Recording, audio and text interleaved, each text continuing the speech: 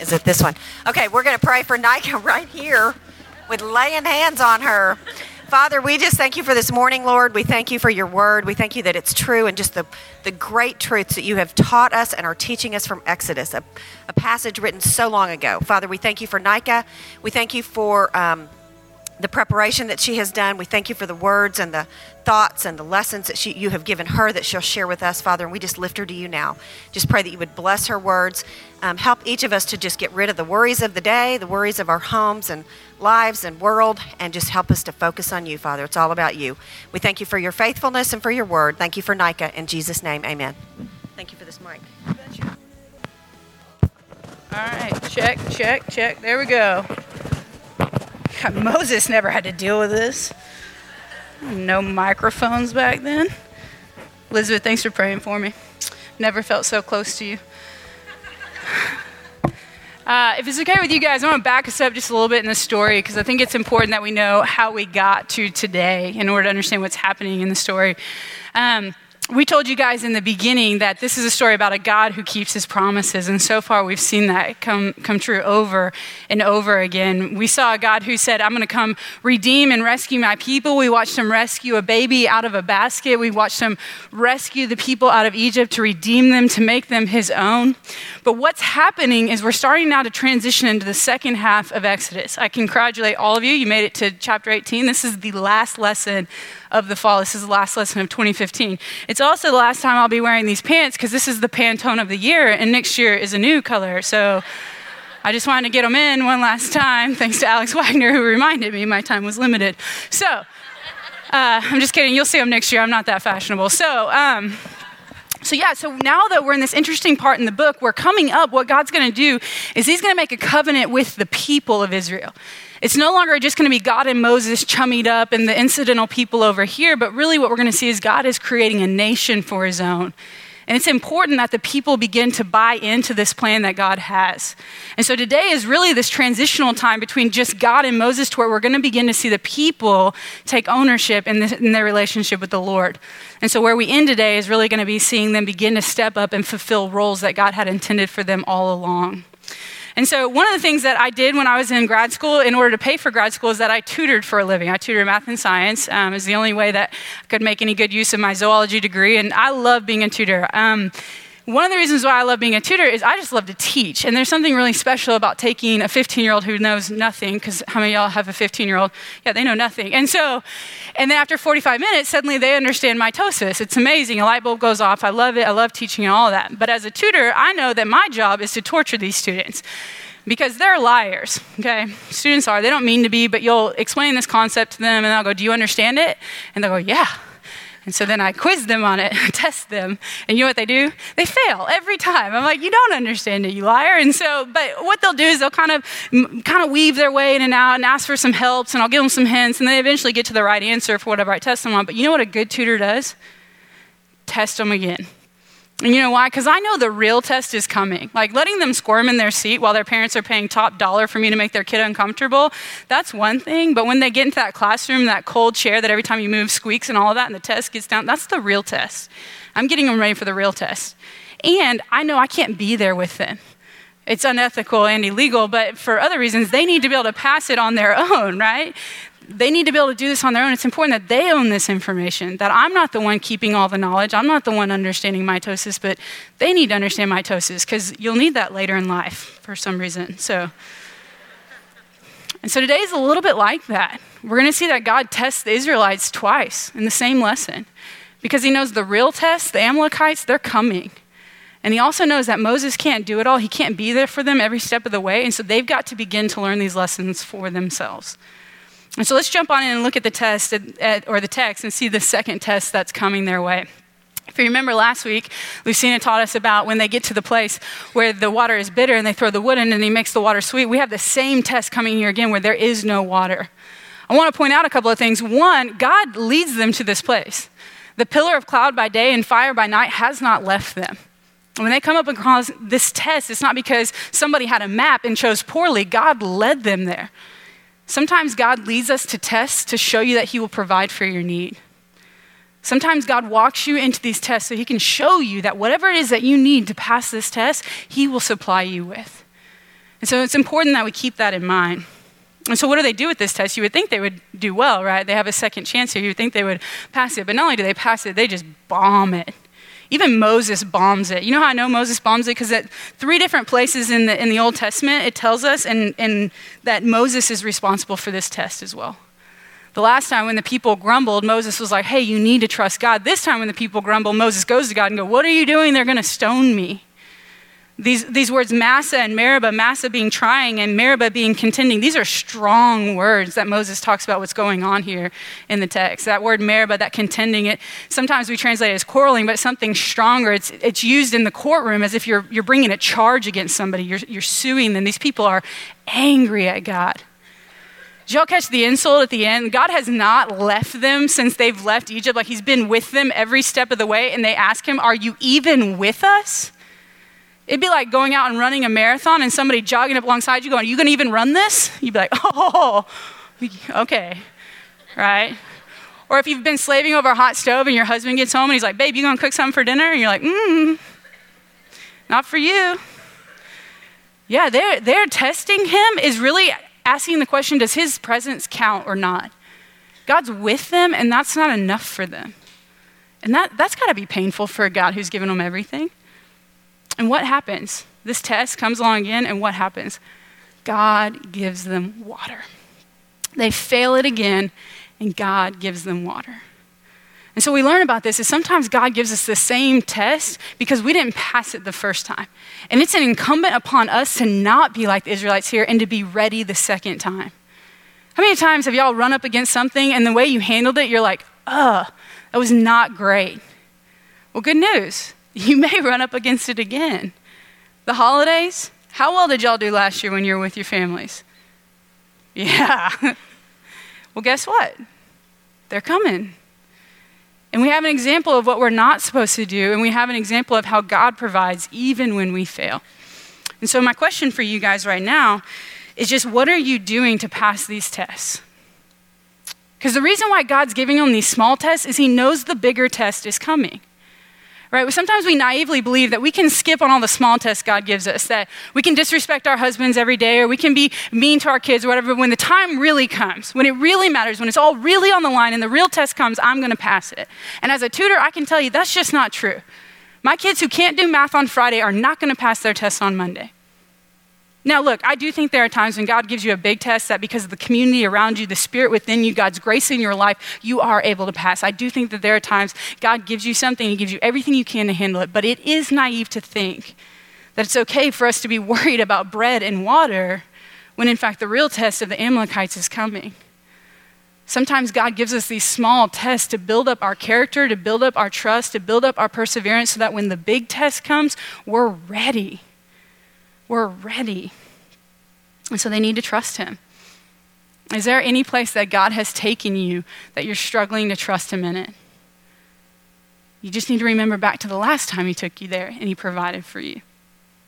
So that's the testing. The next one I call tired.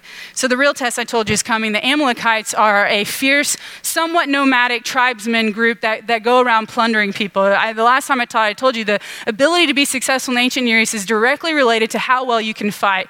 And one of the things that's cool about the Amalekites is they domesticated camels so that they could come in on an animal and be swift and kill you, because nothing is more intimidating than this animal riding at you.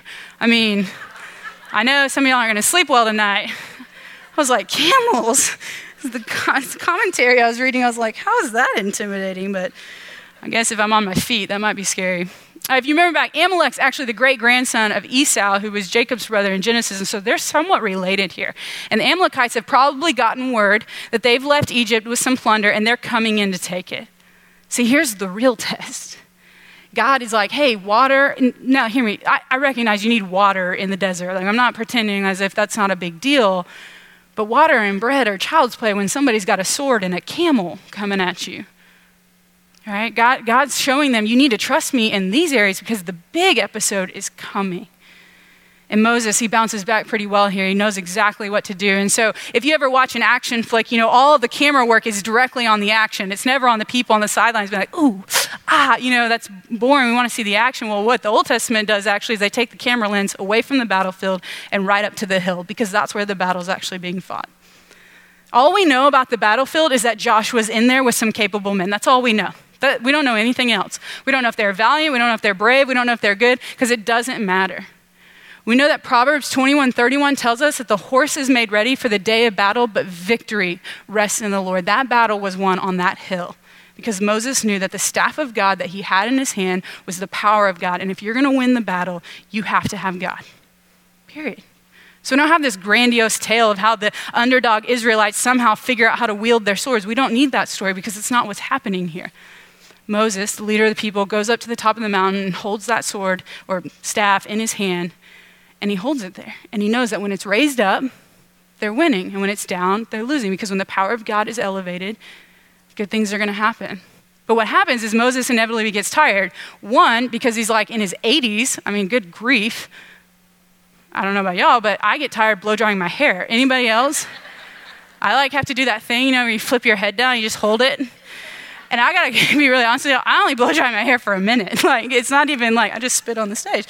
It's not even like I blow dry has anybody ever seen my hair straight? No, it's a mystery that it does its thing. So Moses' arms get tired, and in a moment of incredible humility, make no mistake about it, a moment of incredible humility, Moses allows Aaron and Hur to lift up his arms. This is great. You can imagine Moses being a man. I don't mean like man, male, as in man, like human, because I'm the same way. That I'd be like, I got this. I don't need y'all. I'll just sitting there the whole time. But in an incredible moment of humility, he allows others to help him demonstrate that God's power is what's going to win this battle. And so what they show you in the text is that they probably rolled a stone out, and Moses laid on the stone, and then he had his hands up like this. So Moses and Aaron, who are right here, are probably just standing, holding his hands, not even straining. Most of the artwork we have is showing them straining, but really their yoke was probably easy and their burden was probably light. They're not even striving here. God's doing all the work. They're just standing there watching God get his victory. It's an incredible story. And so my question to you all is, what battle are you sitting up on the hill and your arms are just sitting there shaking that you need somebody to help you with? Because I know you have battles. I know marriages are hard. I know kids are disobedient. I know people you deeply, deeply love are getting sick. Or maybe your battle is just you look in the mirror every morning and you don't like what you see. And maybe guilt and shame is the emotion that you feel constantly. And I just have to tell y'all, that battle is not going to be won by staring at the battlefield and the foes in front of you. That battle is won on that hill when you look up to the power of God and ask him to win the battle for you. And if you don't have anybody there holding up your arms, I cannot encourage you enough to join community. I know it's all you hear from Watermark. I know that. I know it's our middle name. That's the joke, right? We love it so much, it's our middle name. But this is why, right? When things are good, community is often annoying, Like they're like, but how about your sin? And you're like, okay, I said I was doing okay. Please don't ask that. But it's good. You need that. But sometimes things aren't good and your arms get tired. Not because you're weak, but because you're human and therefore weak. And you've got to have an Aaron and a Hur by your side that you let them lift up your arms. I have to tell you, when I was in seminary, we would have these chapel speakers come in and they would tell us all the time, enjoy your years in seminary. This is as good as it's going to get. And you're like, oh, well, I'm just really enjoying that. Especially if you're in your last semester and you're like, why, what's out there? Are there camels? What is happening? And I remember they would tell us, and they would always compare us to Moses. You're going to be Moses, and you're going to get a congregation, and you know what they're going to do? They're just going to grumble and complain. You're going to be in the wilderness for the next 500 years in ministry, so really enjoy this. And I got to tell y'all, that has not been my experience. You guys, my Aaron and Hur, in whatever small way I get to be your Moses, it has been nothing but joy to get to lead y'all. Through the emails and the encouragement and the text messages and the hugs and the thank yous and all of that. I just want to tell you, I know my job up here is to come up here and punch you in the face all the time and tell you to do better, but I just want y'all to know you're doing great. You're doing great. And so thank you. From the bottom of my heart, on behalf of all of these women too, it is a joy to serve y'all. And so in whatever small ways that I'm your Moses, which I am small ways, you guys are giant Aaron and Hurs. And so thank you for being women that it's a pleasure to go to battle with. So that's what's going on up in the hill, is that sometimes the battle is big and you need people by your side. And so I just encourage you to get those people. If you don't have them, go to Group Link. If you can't make it to Group Link, just awkwardly show up to somebody's house when you know they have community and just stay there and don't leave. That's how I got my community group. I'm just kidding. So then we move on and we go from testing to tired to tethered. At this point, like I said, there's this transition that's coming in where the people's hearts now need to be tied to God. That in this last section, we saw Aaron and Hur play a part in it, but now the people really need to start taking ownership of this. And this is good. We see in the text that it says, Jethro says, it is not good for Moses to do all of the work. The truth is I am not your Moses. Let me tell you who your Moses is. It's Lucina Thompson. If there was ever a person that could do it all, she's the person that could do it all. If it were possible. And I can tell you it's not possible, but she is your Moses. And she's got plenty of Aaron and hers holding up her arms. Did y'all know that your small group leaders have leaders over them? They're actually sitting down here right here because they're so supportive of me that they're always on the front row. So if I know that my jokes aren't funny, I just look down, they're like, okay, it's fine. It's okay. Yeah, Kathy Ratliff, Linda Berry, Kelly Maxwell, they lead your leaders. They lead your leaders. And not only that, right now, below us, right now, your kids are being loved on by about 30 women who instead of coming in here and getting fed and being encouraged, they're down there loving and encouraging and feeding your children as volunteers. Not only that, if you come in and you enjoy the snacks or the coffee or any of those things, those didn't magically happen, and Lucina didn't do it. As great as Moses is, she didn't do it because she's leading all of us. And so we've got Jennifer Pettit, we've got Aaron Howell, they've got a team below them that they come early and make us coffee and give us snacks and put up your door signs and do all of those things. Gigi and I, as much as we would love to take credit for all of this, quite frankly, inherited a ministry from Emily Rudolph. So I take all the credit and I just try to get her behind me as much as I can. I'm maybe the Joshua in this metaphor, and she was the real Moses who set the path. Yeah, there are so many people who make this happen. If you're in a small group, you owe Martha Ryan a thank you. And Robin Howard a thank you for putting you in a small group. And on and on and on. Those children's leaders who are feeding your children, they are being fed by Angie Brown, Cindy Campione. We've got Tracy and Mari over them who selflessly serve and give, who aren't even in touch with your kids, don't even get to see the joy of them because they're leading leaders. And all of this is good. You know why? Because when you're partaking in God's kingdom work, you're getting to see more of God. That's why Jethro says this isn't good.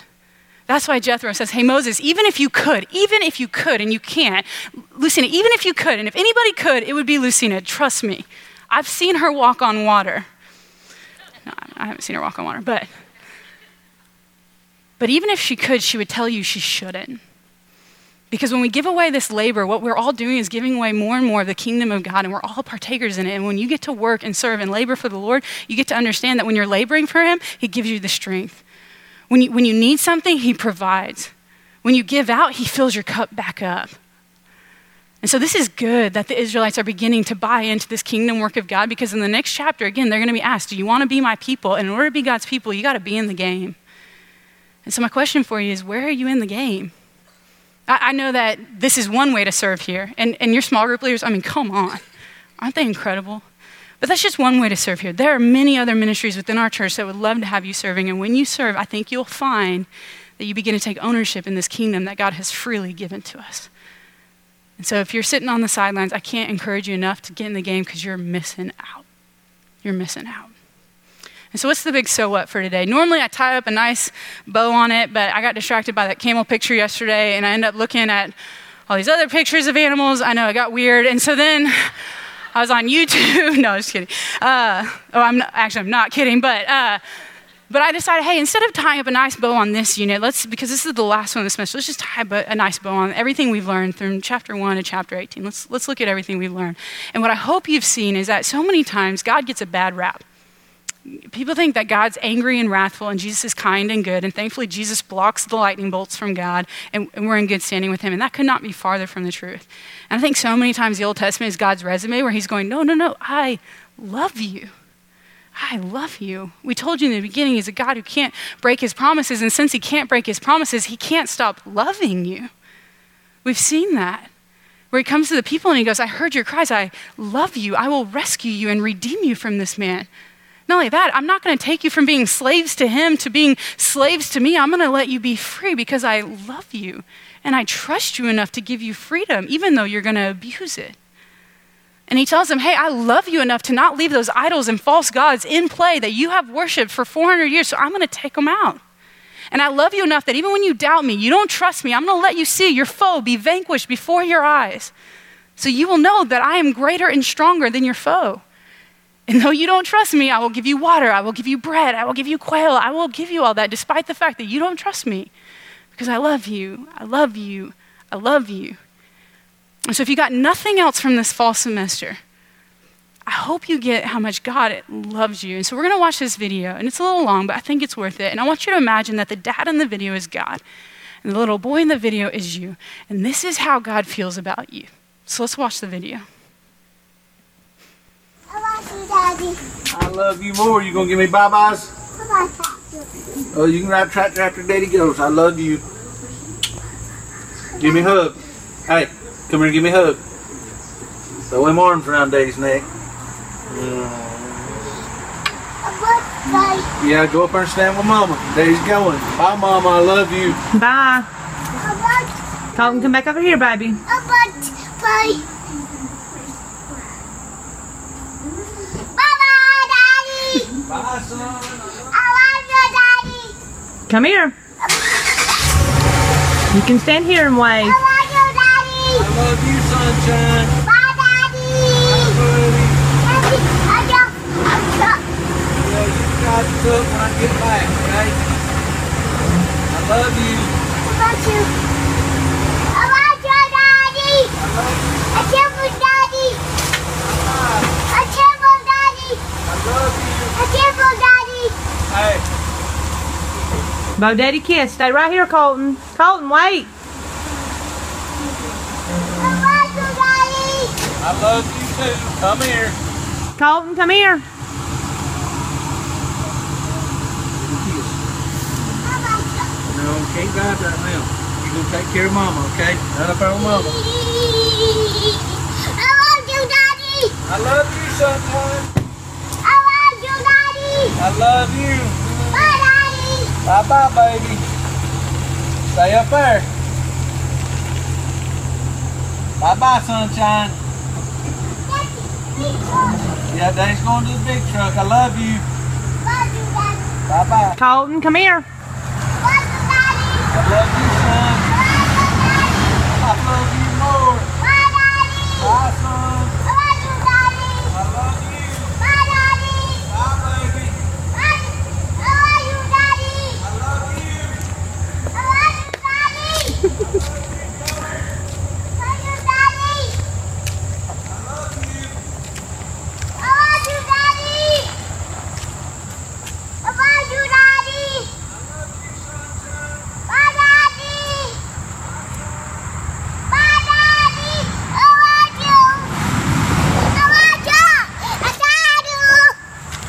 Daddy, I love you. Daddy, I love you.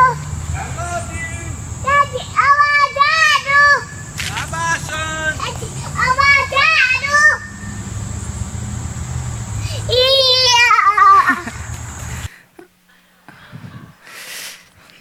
I love that video. You know what? So many people on the internet have just praised that kid, for being so cute. But the truth is, that kid loves his daddy because his daddy first loved him. I mean, that dad, when the kid's running down the driveway, doesn't roll down his window and go, "Son, get back up on the porch." No, he gets out of the car. He goes, "Come give me a hug and a kiss. I love you. I love you. I love you." And what's most amazing about that is that kid's going to become a teenager. If that dad's like our dad, he doesn't stop saying, "I love you." And he's never stopped saying it to you.